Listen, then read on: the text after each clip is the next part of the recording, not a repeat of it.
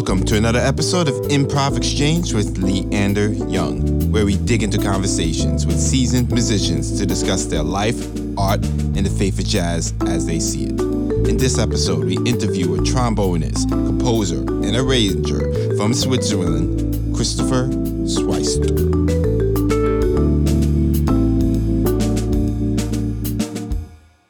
Hello, everybody. Welcome to another episode of Improv Exchange. Today we have Christopher Schweister. Did I get it? You did. Oh, that's a Fantastic. first. With us today. Yeah. Awesome. I feel good about myself. So, can you please introduce yourself to the people, please?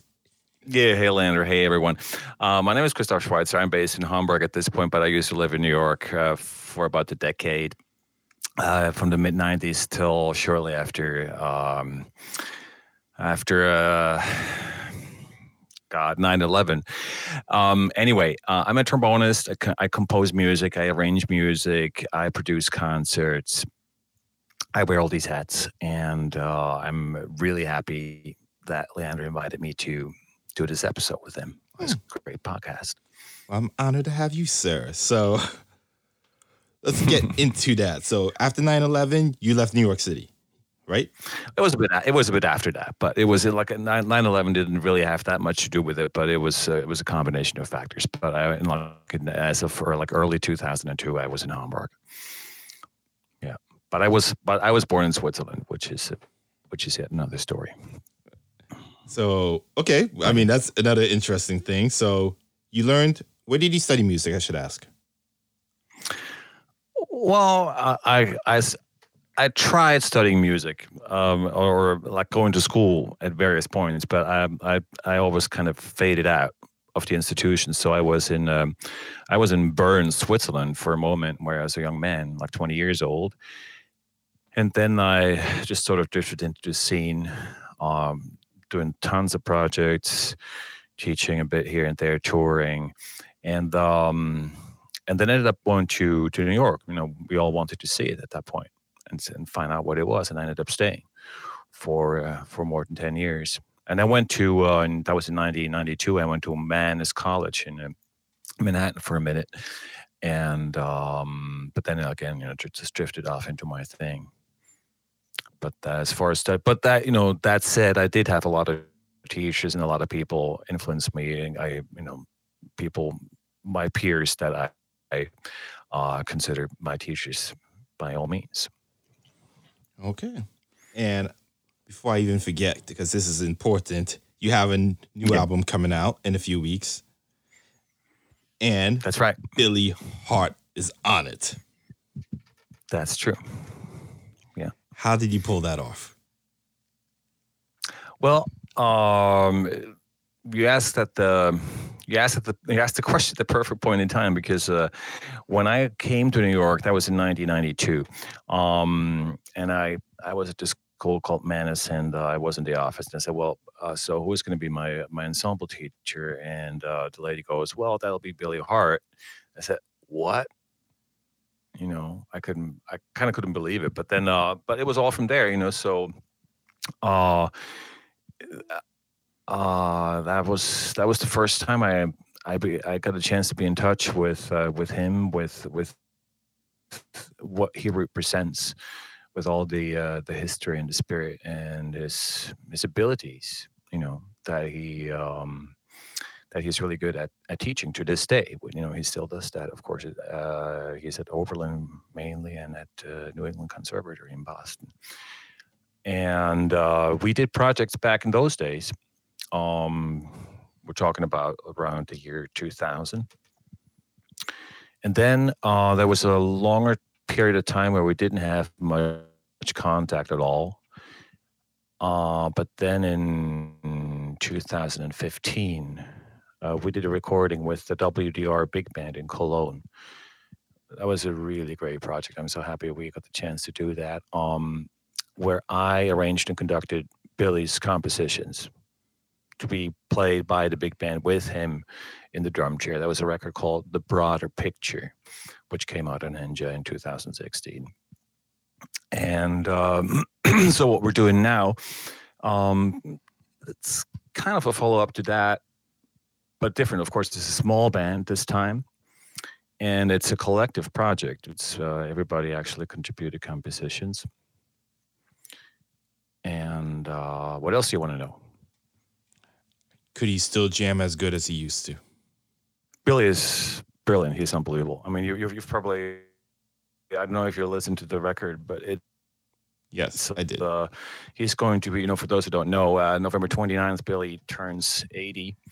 And yes, and he is in great shape. He is, there's so many things to say about Billy. One of them is, if you don't know, he's been on more records than most musicians that we know. Like he's in some 600 albums, I think. And there's a reason why that is so. And he just brings this amazing set of knowledge, of competence, of collaborative spirit to every situation that he is in, which, to this day, is the reason why he is in such high demand. He himself, he kept saying, "Oh, I thought, I took the teaching positions because I thought it was going to be over at some point and nobody was going to call me anymore." But it didn't. For him, it didn't go that way. People kept calling him to this day. So, and interestingly you just enough, opened another bag of worms right there that I'm going to have to cut you on right now. So you agree with me when I say to people who teach college, neither A, cannot get a new gig anymore, B, got burnt out, or C, just weren't good enough. Mm-hmm. Do you agree with me when I say that? Say it again. I'm not sure. I'm going to make sure I understand you correctly. Okay, so the people who teach music, neither A, didn't get called up anymore, like they had their run. B, they got burnt out in the music road, like they didn't want to go on tour anymore, they hated the road. Or C, they just plain weren't good enough to hang with the people, so they took a teaching position. No, none of that is true with Billy. His. No, I just mean people in general, not Billy. I know Billy. Oh, people in general. Yes. No, that would be an unfair. It would be an unfair thing to say. People's lives go in.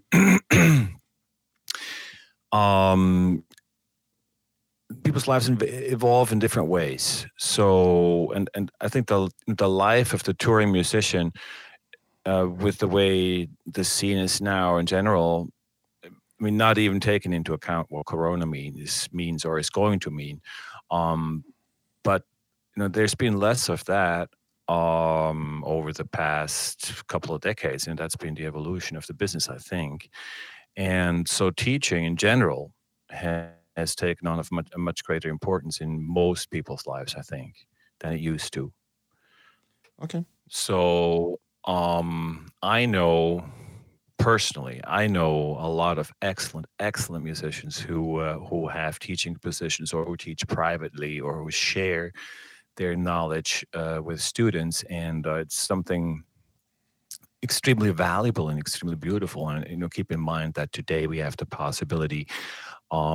It used to be that you had to come to New York to understand or to study with New York people. Now, with all the possibilities the internet offers, you don't even have. And this, of course, being there is another story. But to be in contact with anyone you want to be in contact with all over the world is not a problem at all, given the possibilities we have with the internet these days. So for the music to be propagated that way, I think is a great thing.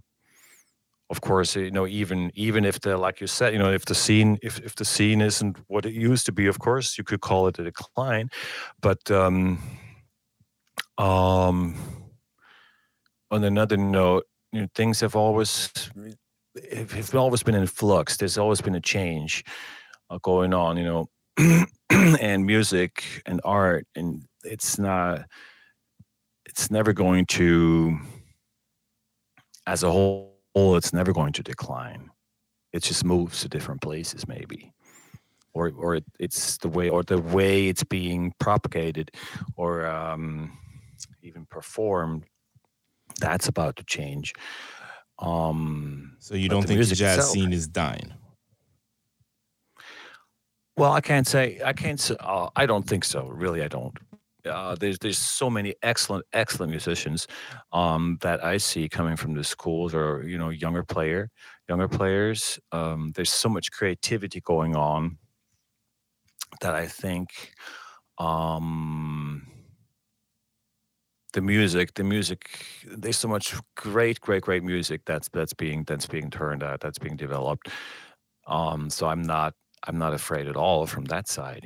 Whether or not people are going to be able to make a living doing that is another question. But that was always a question, even decades ago. And mm, uh, I don't know about the audience with the internet. The audience is bigger than it ever used to be.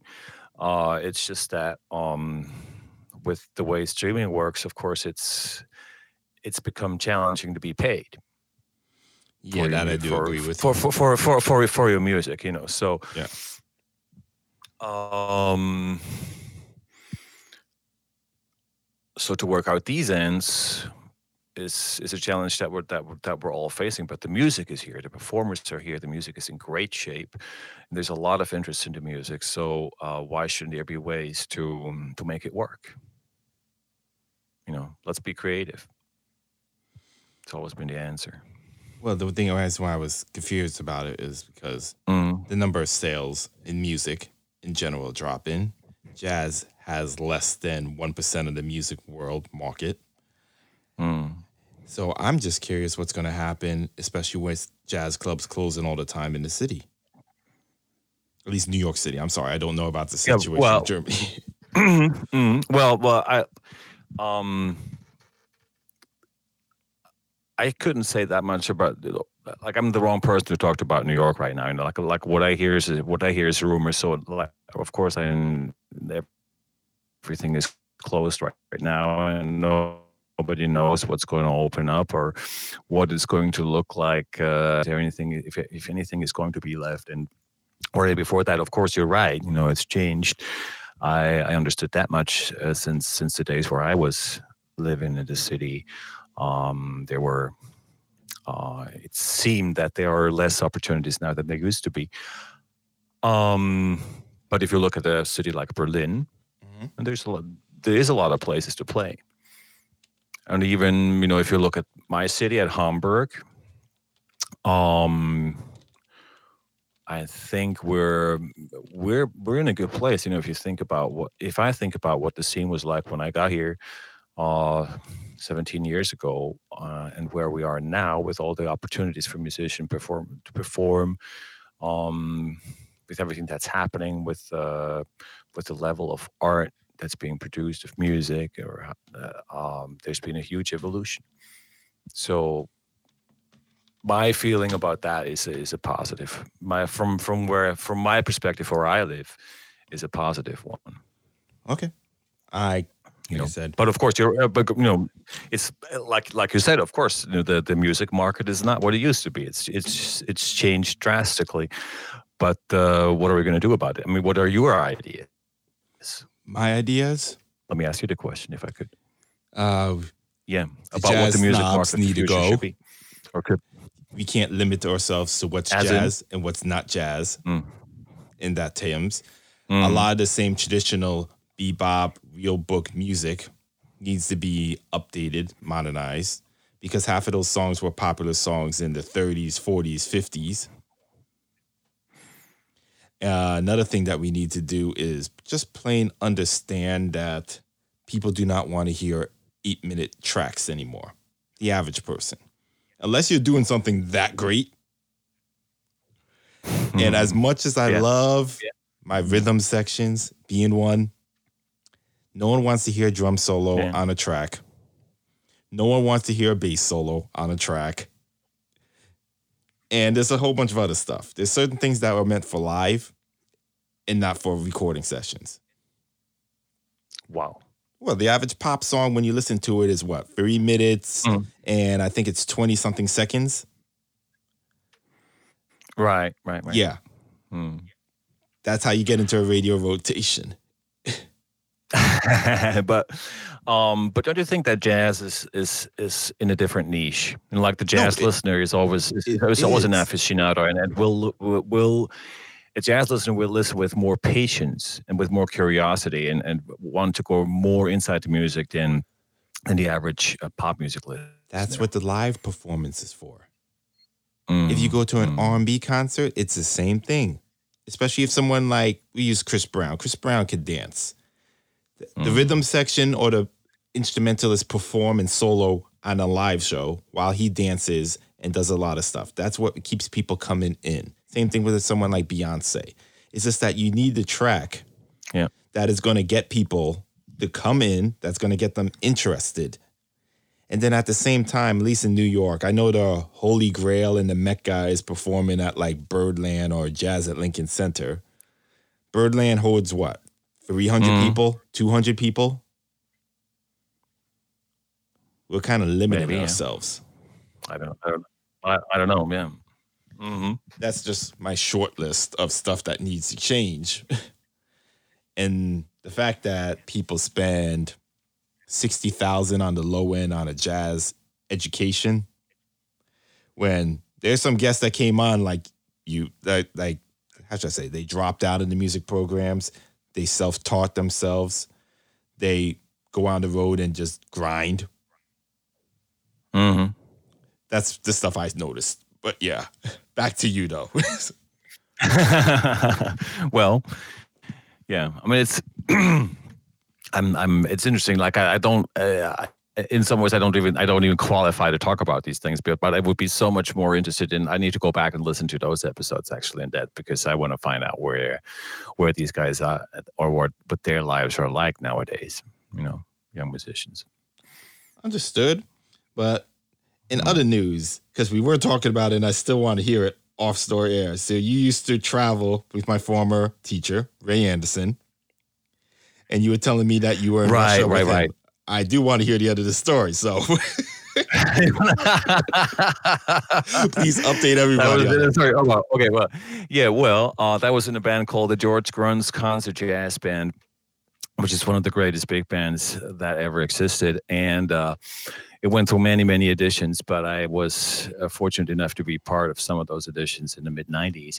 So in 1996. I was 20 something at the time. George Gruntz, who was 60 something.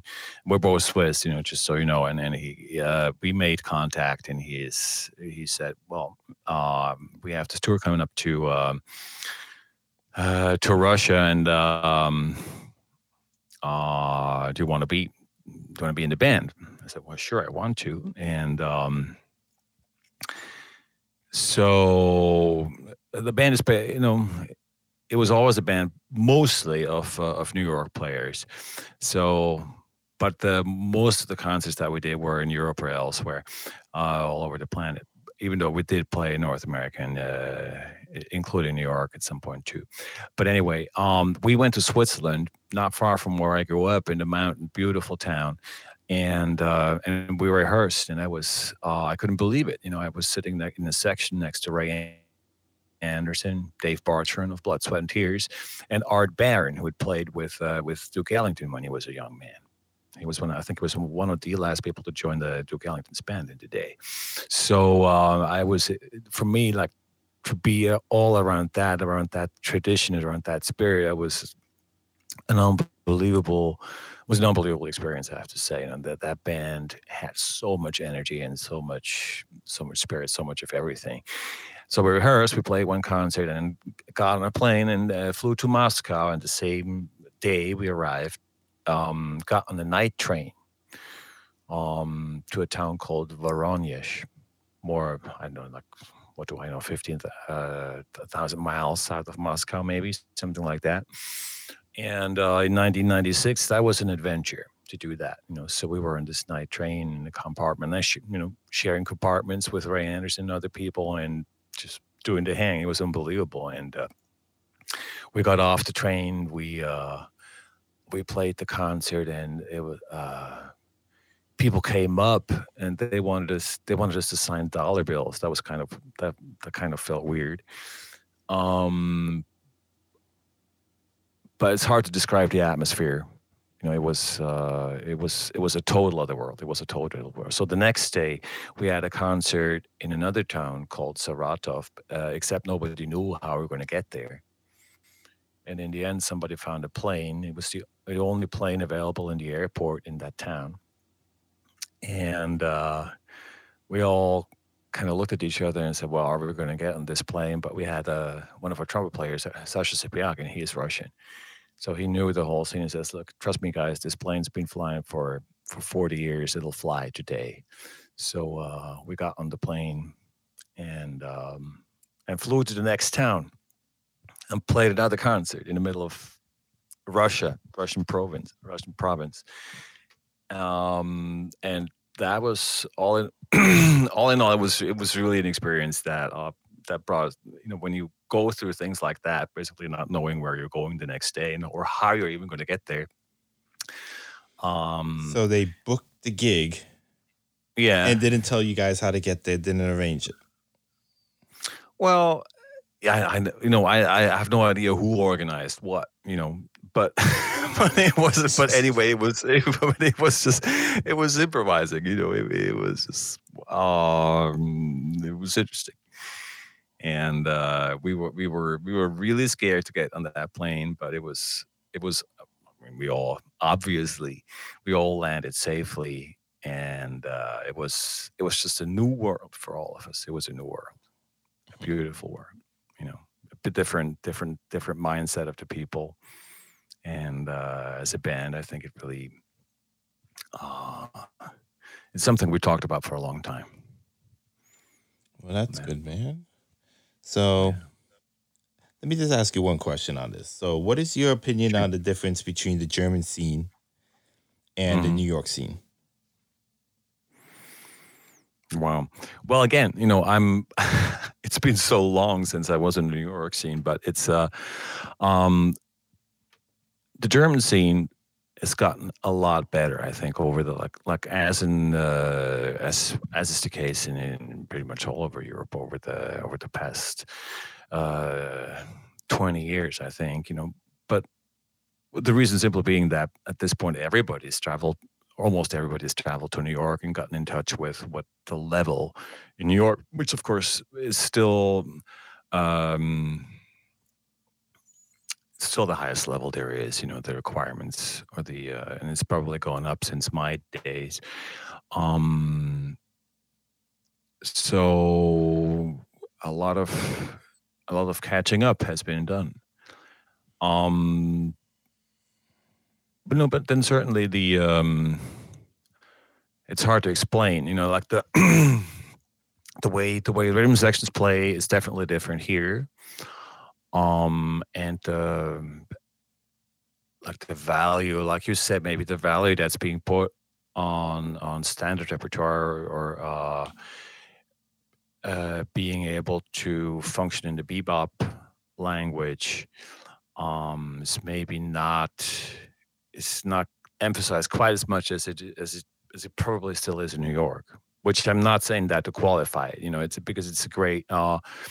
It's a subject. It's a big subject of discussion. Personally, I believe it's very important to master that language and understand, or at least to an extent, and understand what it is. I believe it's wrong to say it's the only language, but you should understand it. You should come from it. You should know how to swing. You should know how to handle harmonies. You should know how to phrase, and that I agree with.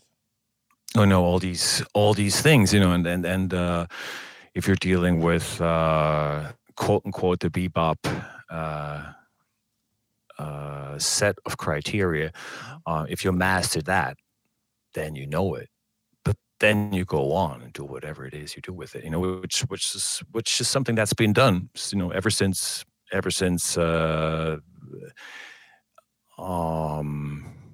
If you want, bebop was a style in the 50s, and after that it became an ingredient of other styles.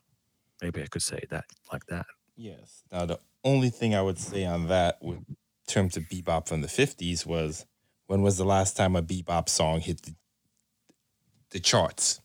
Like the Billboard charts. Yeah. Was there ever a bebop chart that hit the charts? A song that hit the charts?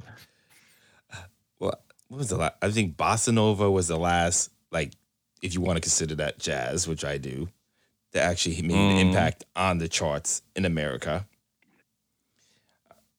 Well, what about what Weather Report and Chick Corea did in the 70s? Didn't those records chart? Yeah, but the jazz community like looked down on those. There were a lot of Was that so? a lot the jazz community looked down on a lot of those projects from the 70s. From the Crusaders to, like you said, Weather Report. Herbie Hancock got a 1 star from Downbeat. There's a whole bunch of stuff. Did he? Yeah. Oh yeah. Which album was that? What was that? Oh shoot! Now you're making me brain fart. Hold on. I got to get back to you with the name on it. Hold on. Are you really? Okay. All right. Yeah. Sunlight. Thank you. So, Sunlight. Yeah, wow. Sunlight. Wow. I can't believe I forgot that. Yeah. But yeah. Okay. Yeah. Wow. Well, I mean, Herbie was something. Herbie was somebody who was really smart. You know, talking about what musicians can do to build their careers. You know, like Herbie. I don't know that much about him, but from what I see, he was really smart about lots of things. You know, like he was writing jingles even when he started out. But then doing all the art music on the side, not on the side, you know. But he did that. He did all those adventures albums in the beginning. All the stuff they did with Miles. Then they M1D, you know, which Billy Hart, who we already talked about, was in, you know, and to this day, I believe that, or even actually Billy says that, you know, he at one point said, look, there was never a time in my life where I was happier than when we were together in M1D, that band. That was, you know, and M1D was an adventurous band, as you know,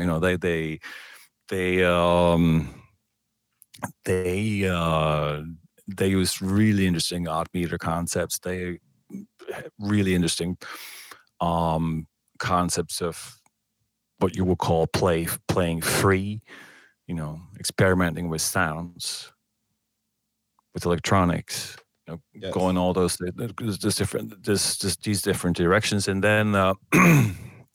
Of course, Herbie decided to, or he was given the opportunity, from what I understand, to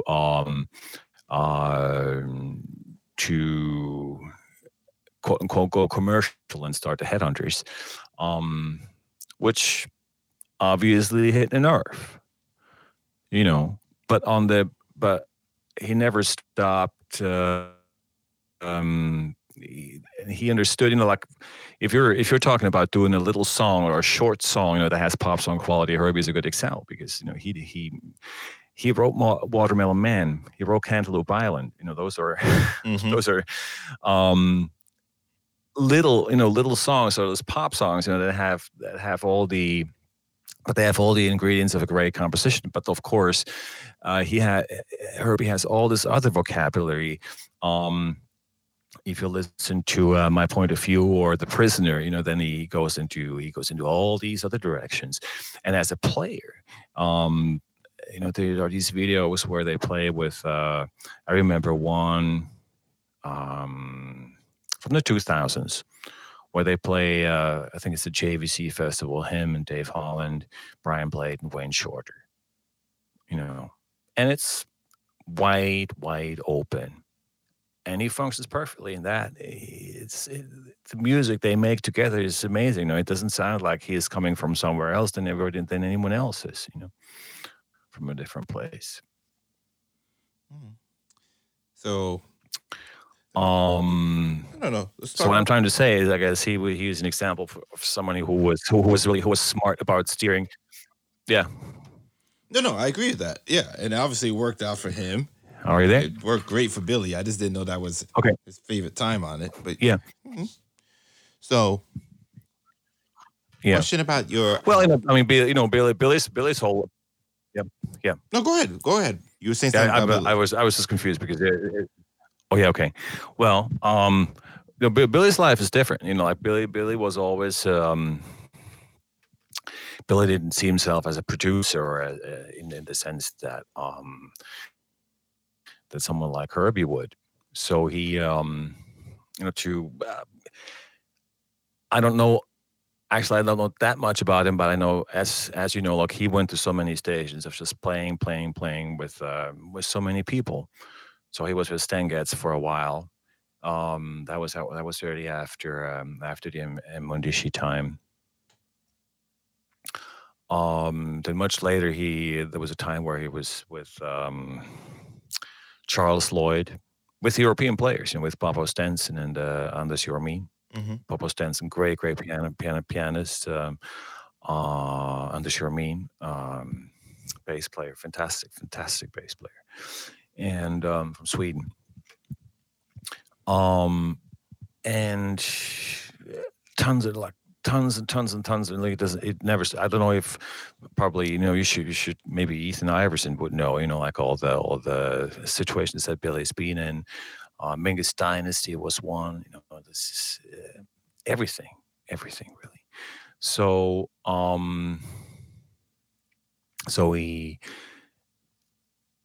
he assimilated, or he soaked up so much information, and he went in so many different directions. He recorded with Warren Vichet, the traditional style trumpet player, like really great old time trumpet player, and that was that was on the one end of the spectrum, and the other end of the spectrum is maybe even his own band, the one with Ethan and Ben Street and Mark Turner, which is a really what I would call a modern contemporary concept. That absorbs, and in that band they absorb so many directions, from free playing to bebop to classical. Of course, the one of the main influences that's always present is Lenny Tristano, because they're so into the lines, into the voice leadings. So that's as much as I know. And when I met Billy, I think in the mid-90s, I think that was just around the time where he began to teach more. Like other guys, like other musicians who I met at the time. Another teacher of mine is Dave Taylor, the bass trombonist, and I think I was about his first student when he actually started teaching a lot. And he's had so many students since then, and had such a great influence on everybody. Well, let's talk more about you for a second before we head this out. So tell us about your album. What else about it that we need to know about or look forward towards? Oh, wow. Okay, great. Well, the album is called Stream. And actually, to be honest with you, it's already been released, but my mistake. It's not being, but it's not being, but exactly, but in secret. But it's there. You can find it on all the platforms. Christoph Schweitzer Stream, and I'm really, really pleased with this album. You should know the names of the players on it. There's a saxophone player who I met here in Hamburg, in Germany, and he lives in Cologne. His name is Sebastian Gille. Our pianist is Pablo Held. You might have heard his name. He is, of all of us, he's the most popular one. And the bass player is Joris Tepe. Joris Tepe is a Dutch bass player. He's about my age, a little older. And he came to New York actually around the same time that I did in the early 90s. And he still spends part of his time there. Of course, not right now. Right now, in these days, he's in Holland, where he's from. And then Billy Hart, and that's the band. And we did it as a collaborative project, which is also something that I'm really happy about, because I think collaborative projects can do or can generate results that projects that one single leader does. Maybe, of course, it can be great, but there's something that only these projects do. And if you think about some of the records that we all treasure, like for instance, the Miles Davis quintet albums, both quintets. If you look at the if you look at the composers, it's always been a collaborative thing, a collaborative way of working. So I'm really happy that we were able to do this on this album. It's all original material that we did. I wrote 4 new songs. That was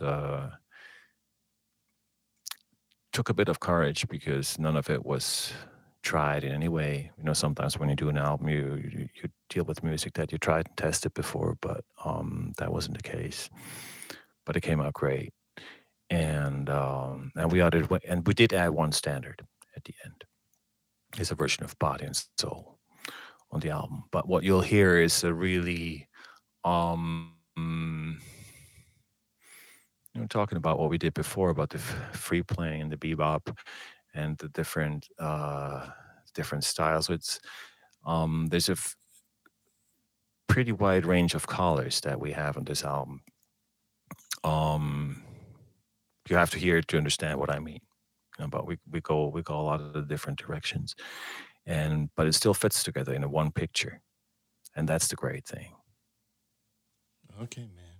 Well, like I said, definitely looking forward towards finishing it, even though I heard most of it already. People's already out. You did? Okay. Yes. And Billy's birthday. How do you feel? I actually How do you feel? I could tell you that right now. After track number 2, I was just like, yeah, I like this. I like it. Wow. It was well. So, yes. No, those are not, we didn't do 5-minute tracks, I'm sorry, or 3-minute tracks. Ours are longer. I have no problem with it. We're talking about, I'm going to make that clear. Me personally, I could deal with a solid 10-minute track and have no problem with it. You see? Yes, me. I'm the same. And I can tell you many songs that I listen to that are that long. Okay, it's just the average person that's getting into jazz might not like that. You could have extended versions. I mean, unless you're printing albums like that. I mean, one of my favorite songs, Red Clay, is 12 minutes, I believe. Exactly. I don't know how long Spain is off the top of my head, but I just want to say it's 10 minutes. So, yeah. The original version of Spain? Yeah, the original one. I don't know. Okay. I don't know. But yeah. That's not the issue. It's just somebody that's new that's coming in. It's hard to get spins on the radio with 10-minute tracks unless you're on a jazz station. It'll be interesting, to do that would be something like to do or maybe it's been done, like to do the research and say, so how do people get interested in jazz these days? Somebody forces them to a jazz club would be my guess. Why? I don't know. Isn't jazz something that you discover at some point sooner or later, and to say, "Wow, this is so cool.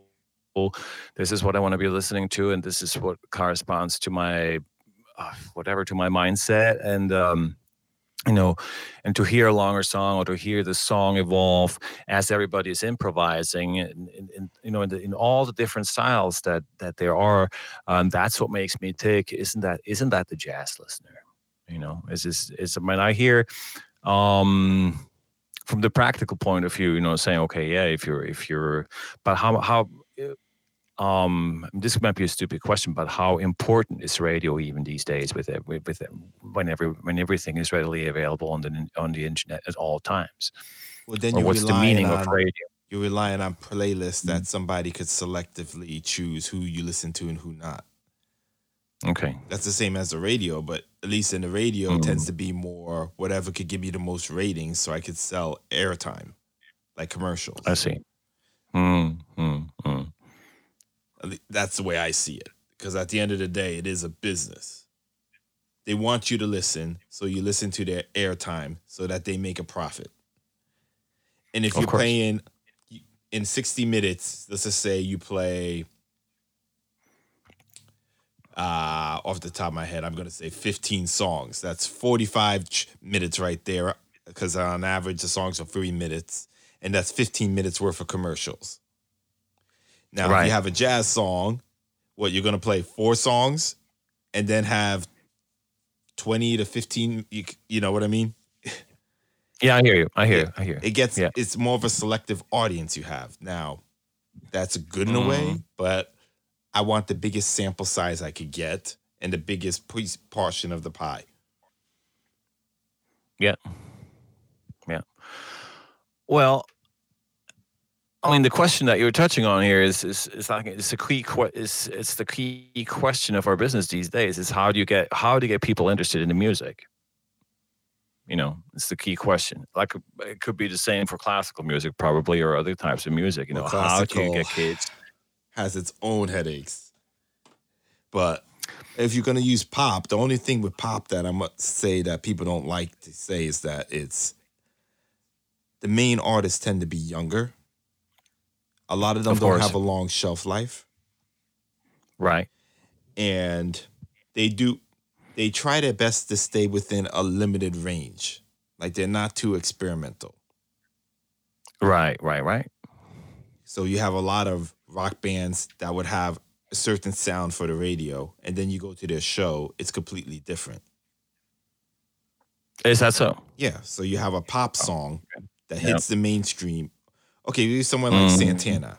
Carlos Santana, when he had yeah. his second big wave, I want to say in the 90s or early 2000s, he had Mm, a very pop station. The tracks were between 3 to 4 minutes.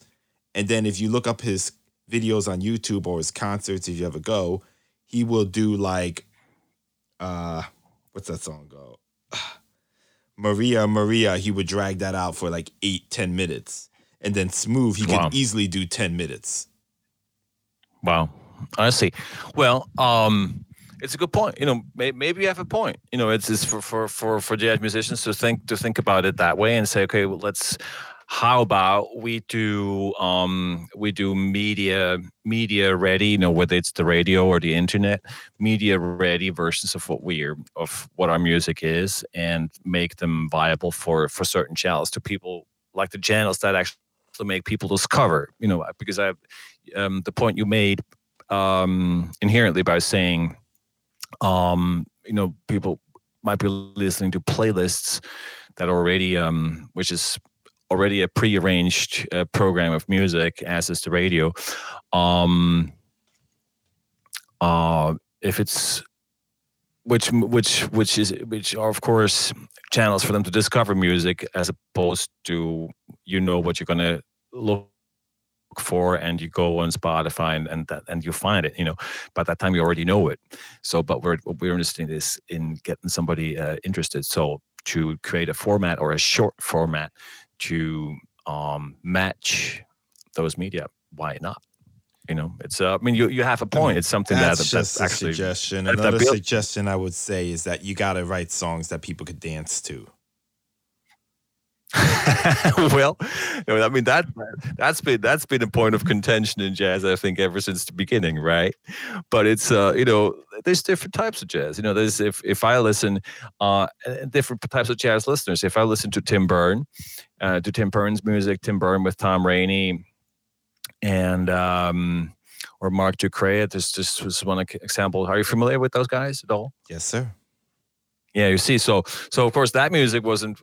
I guess Tom would say, "Why? Of course you can dance to that music, you know." but of course it's not the music with the boom chuck backbeat, but it's a whole different thing. So jazz has always had all those very very directions, you know. And some people do want dancing music, and others want to listen to it, you know. But what's your favorite example of danceable jazz music? Does that exist for you? I would say Cherry Poppin' Daddies was a good example of that. Mm, They had a song Zoot Suit Riot. It was okay. almost top 40. If it wasn't top 40, I'm forgetting that off the top of my head, in America. Okay. Yeah. It was a When was heavy that? swing When song. was that? That was like 99, Yeah. I think. 98. Okay. Yeah, Steve Yeah. came on and Yeah. spoke about it. So there are people out there doing it. Actually, he said it was more ska space than swing, but yeah. Yeah. other words, you got to get people to look into it from that point of view. You got to figure out a way to drag them in. That's all I can say. Okay. Oh, well, we got a point. No doubt. Make it fun. Make it fun for them. And off that one album, he sold roughly 1 million plus copies. Wow. And I make that joke with a lot of other people. I'm like, if a jazz artist sells 5,000 albums, they are the man. They're on the cover of every album. I mean, every magazine you could think of. Of course. Yeah. 5,000. Right. Oh, but yes. So, sir, what is your next? I know. What is your next type of project going to be? Do you have it planned out yet? What's that? Oh, yeah. Oh, it's already done actually. Nice. Actually, something that you're going to like. I'm going to pitch that to you too. You know, you're gonna. And actually, this is somebody. Now we should talk to about. But are you familiar with Raul de Souza? Speaking of dance music. Yes. Sweet Lucy, Yeah, Daisy I know. May. So I met some Brazilian musicians about 3 years ago here in Hamburg, and they were working with Raul de Souza. Raul de Souza is 86 now, or he let's see, yeah, he'll be 87 next year, and he's still active. He still sounds great. So we did a couple of concerts and ended up doing an album just about a year ago in October. We recorded in Hamburg with a band which we called the Raul de Souza Generations Band. So it was like Raul, of course, is the oldest, and it's me and the bass player, and then the pianist is a bit younger, and our drummer is 25 years old, Brazilian. Matheus Jardim is his name. Okay. He lives in Vienna. Great drummer. I got to look him up. And I got to look that up, but I'll send you. Actually, it's just been manufactured. So and the pianist, you should remember him too. His name is Alex Correa. He is great composer and arranger too. He has a project that he calls Concerto para Piano e Universo, which he recorded with Alex Sapiagin and why isn't it coming to me now? Will Vincent, sax player. Yeah, they were on that. That album is done. I don't know if it's out now, but the music is off the map. It's so good. Talking about music that's in a sense actually danceable, very very strong melodically and all that. You should listen to it. But anyway, so we made a record. We made a record with Raul de Souza. We did new versions of some of those George Duke songs that they did in the day, Sweet Lucy and Daisy May. But Raul at 86 actually wrote 3 new songs for the album, which were recorded. And we covered a bunch of other songs. We covered Apesar de Você, which is a famous song by Chico Buarque, a protest song. And we did Tomboy and 7/4, the Artur Moreira song. We have our very own version of that, and so on. So that's something that's going to come out in February and March. Of course, it was supposed to come out months ago, but that's the plan now. And we hope we're going to get the chance to tour with it later in 2021. Okay, man. I'm looking forward towards that. Yeah. You got to slip it to me ahead of time. So I will. Trust me, I will.